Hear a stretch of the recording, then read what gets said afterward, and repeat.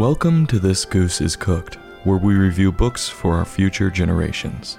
Today's book, Hondo and Fabian. It is a Caldecott Honor book, written and illustrated by Peter McCarty, published by Henry Holt and Company. I'm just going to come out and say it. This book was highly mediocre.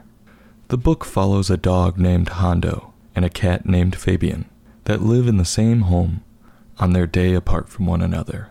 There wasn't a moral in this book. I learned nothing. There was little to no excitement, though the book did make you feel horrible for the cat, Fabian. A better title for this book would have been Hondo and the Hostage. The book starts with the two of them sleeping, the cat in the window, and the dog, for some reason, gets the floor. And you think, poor dog.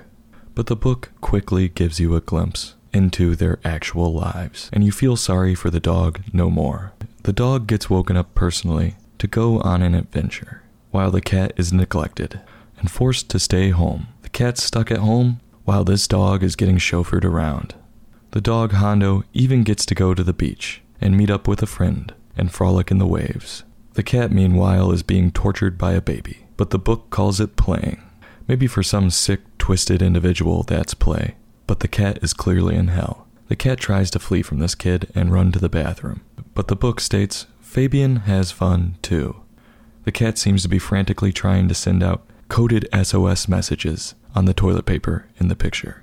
The two of them get hungry, but of course Fabian the cat has to wait until Hondo the dog gets chauffeured back home for dinner. The book even admits it. I quote, "At last, Hondo comes home. It's time for dinner." And it's in that picture where you see the cat looking outside through the window and you get it. The house is the cat's prison, and that window is the cat's only connection to the outside. Freedom is outside that window. If only the cat could break out. The two of them have dinner. Hondo the dog lays down with a smile on his face, and they say their goodnights. But it's clear Hondo truly doesn't know or understand what Fabian the cat needs the most. And in a stirring image you see Hondo asleep and Fabian looking out the window, longing for freedom. I went into this book not expecting much, even if it was a Caldecott Honor book. And as you can tell, I was not the biggest fan of the story. But the writing was succinct, and the pictures, while they did not have much color, lived up to the award.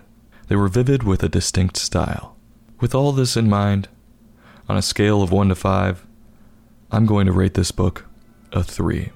I'll have a heapin' helpin'. The score may have been lower, but the pictures carried their weight. This goose is cooked. Join us tomorrow for another in-depth book review.